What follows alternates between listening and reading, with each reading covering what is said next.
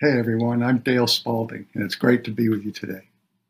At some point in life, all of us wrestle with perhaps is the most common question asked in life. And that age-old question is this: what is my purpose? Let's pray before we begin. Holy God, we thank you for loving us. We thank you for your Son, Jesus. And God, we ask that you be with us today during this time of devotional. In Jesus' name, amen.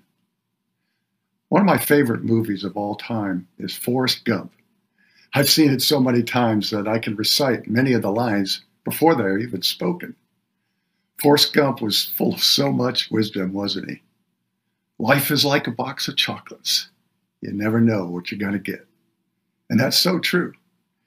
Do you remember the scene from the movie when Forrest and his friend Bubba were in Army boot camp, cleaning their 12 by 12 inch square of tile with toothbrushes, while Bubba was explaining the countless ways you could prepare shrimp? You can barbecue it, boil it, broil it, bake it, saute it. There's shrimp kebabs, shrimp creole, shrimp gumbo. There's pan-fried, deep-fried, stir-fried. There's pineapple shrimp, lemon shrimp, coconut shrimp. Okay, enough about shrimp. But Forrest and Bubba had a purpose that day. And that purpose was to clean those floor tiles, one at a time. In life, we experience many purposes like those of Forrest and Bubba, but these daily purposes are short-lived in nature, and they're based on our current circumstances. But today, I want to explore this question with you. What is the purpose of my life? Have you read that timeless work by Rick Warren called The Purpose-Driven Life? Although it was written over 20 years ago in 2002, the book continues to be very popular.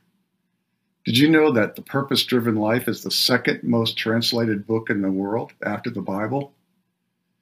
Rick Warren begins the book with a short sentence that really sums up our life's purpose. And that sentence says this: it's not about you. It's not about you.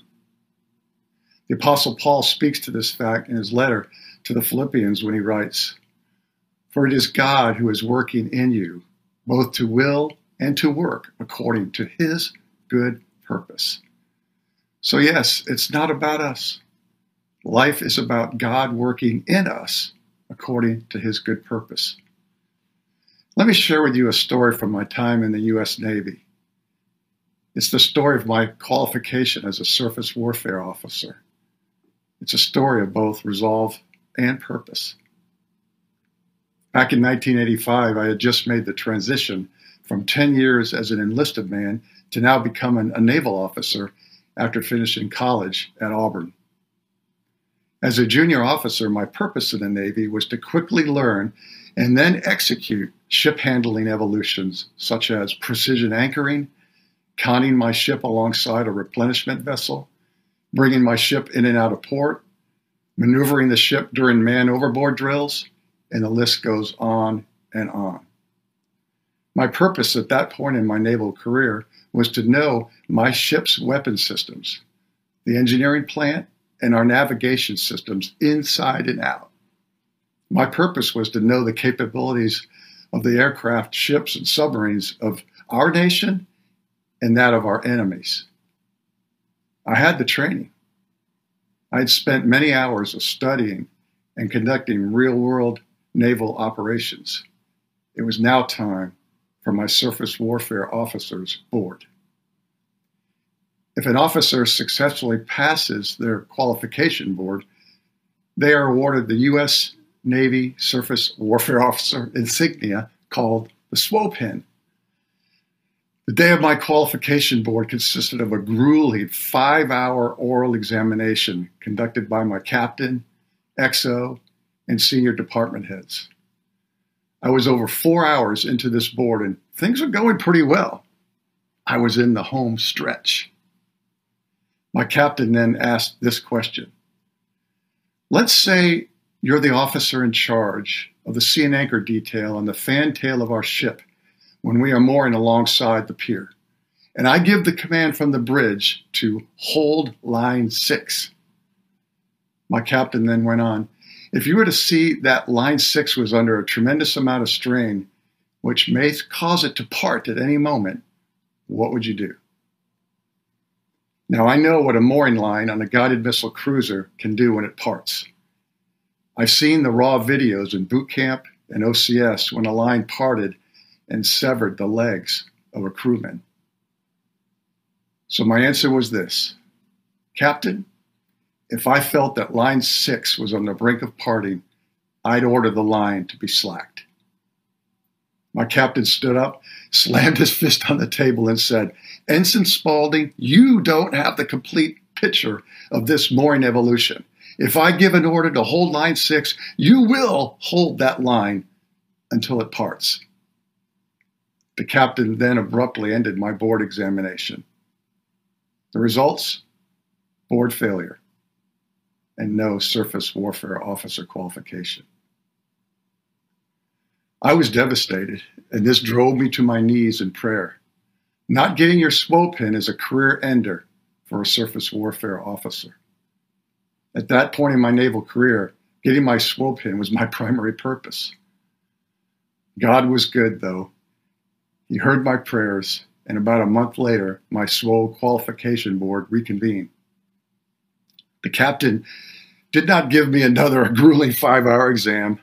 They taught me the why behind that question that sunk me. My captain wanted to see if I was going to be a quitter or an overcomer. He wanted to see my resolve.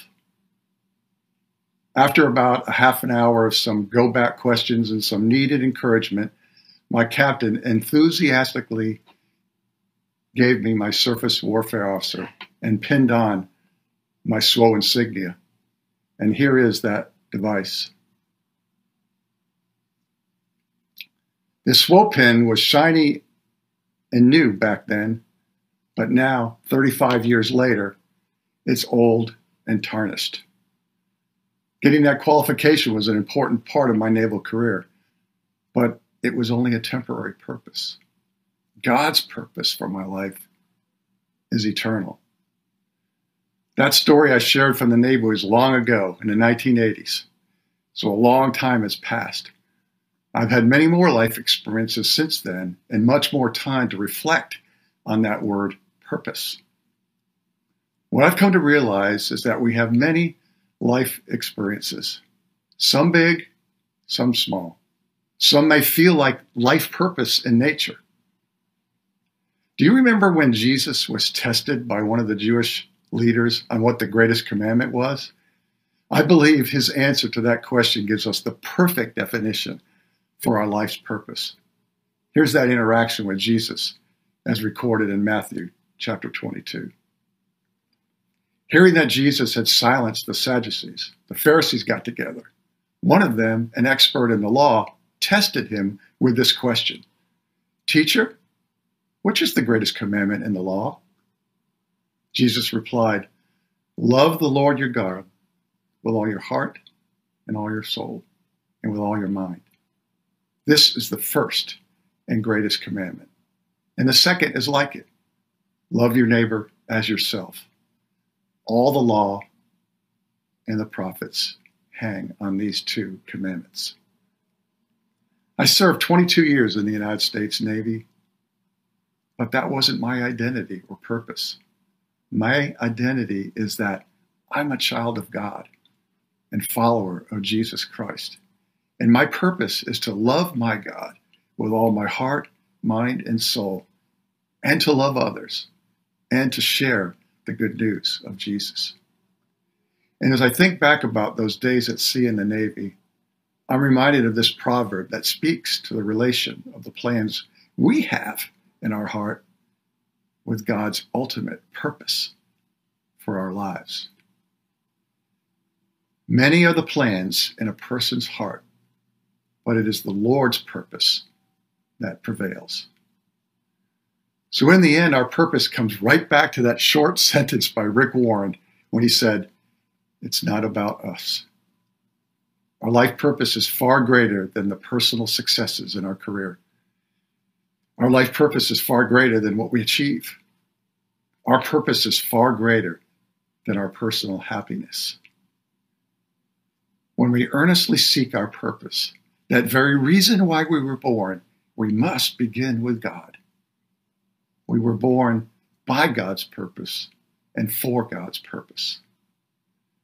The Apostle Paul speaks about the supremacy of Christ and how our purpose fits into God's plan in Colossians when he writes, "The Son is the image of the invisible God, the firstborn over all creation. For in him all things were created, things in heaven and on earth, visible and invisible, whether thrones or powers or rulers or authorities, all things have been created through him and for him." Now, I do admit that this thinking is not part of our human nature. It's not part of our culture. As we mature into adulthood, we oftentimes ask questions like these. What will I do for my career? What should I do with my life? What are my dreams? What are my goals? But when it comes down to purpose and our destiny, we must remember that our holy God created us in his image. He created us through himself and for himself. So yes, it's not about us. Our life is about giving God all glory, all honor, and all praise in all things in our lives. The Apostle Paul reminds us of this when he writes the following in Romans chapter 8. "We know that all things work together for the good of those who love God, who are called according to his purpose." May you rest in this truth today as you reflect on your purpose in life. Let's pray. Holy God, we thank you for your word that speaks to us every time we read it.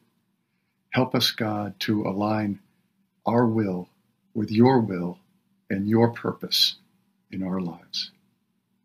We praise you now in the name of Jesus. Amen. Thanks for tuning in to today's devotional. God bless you.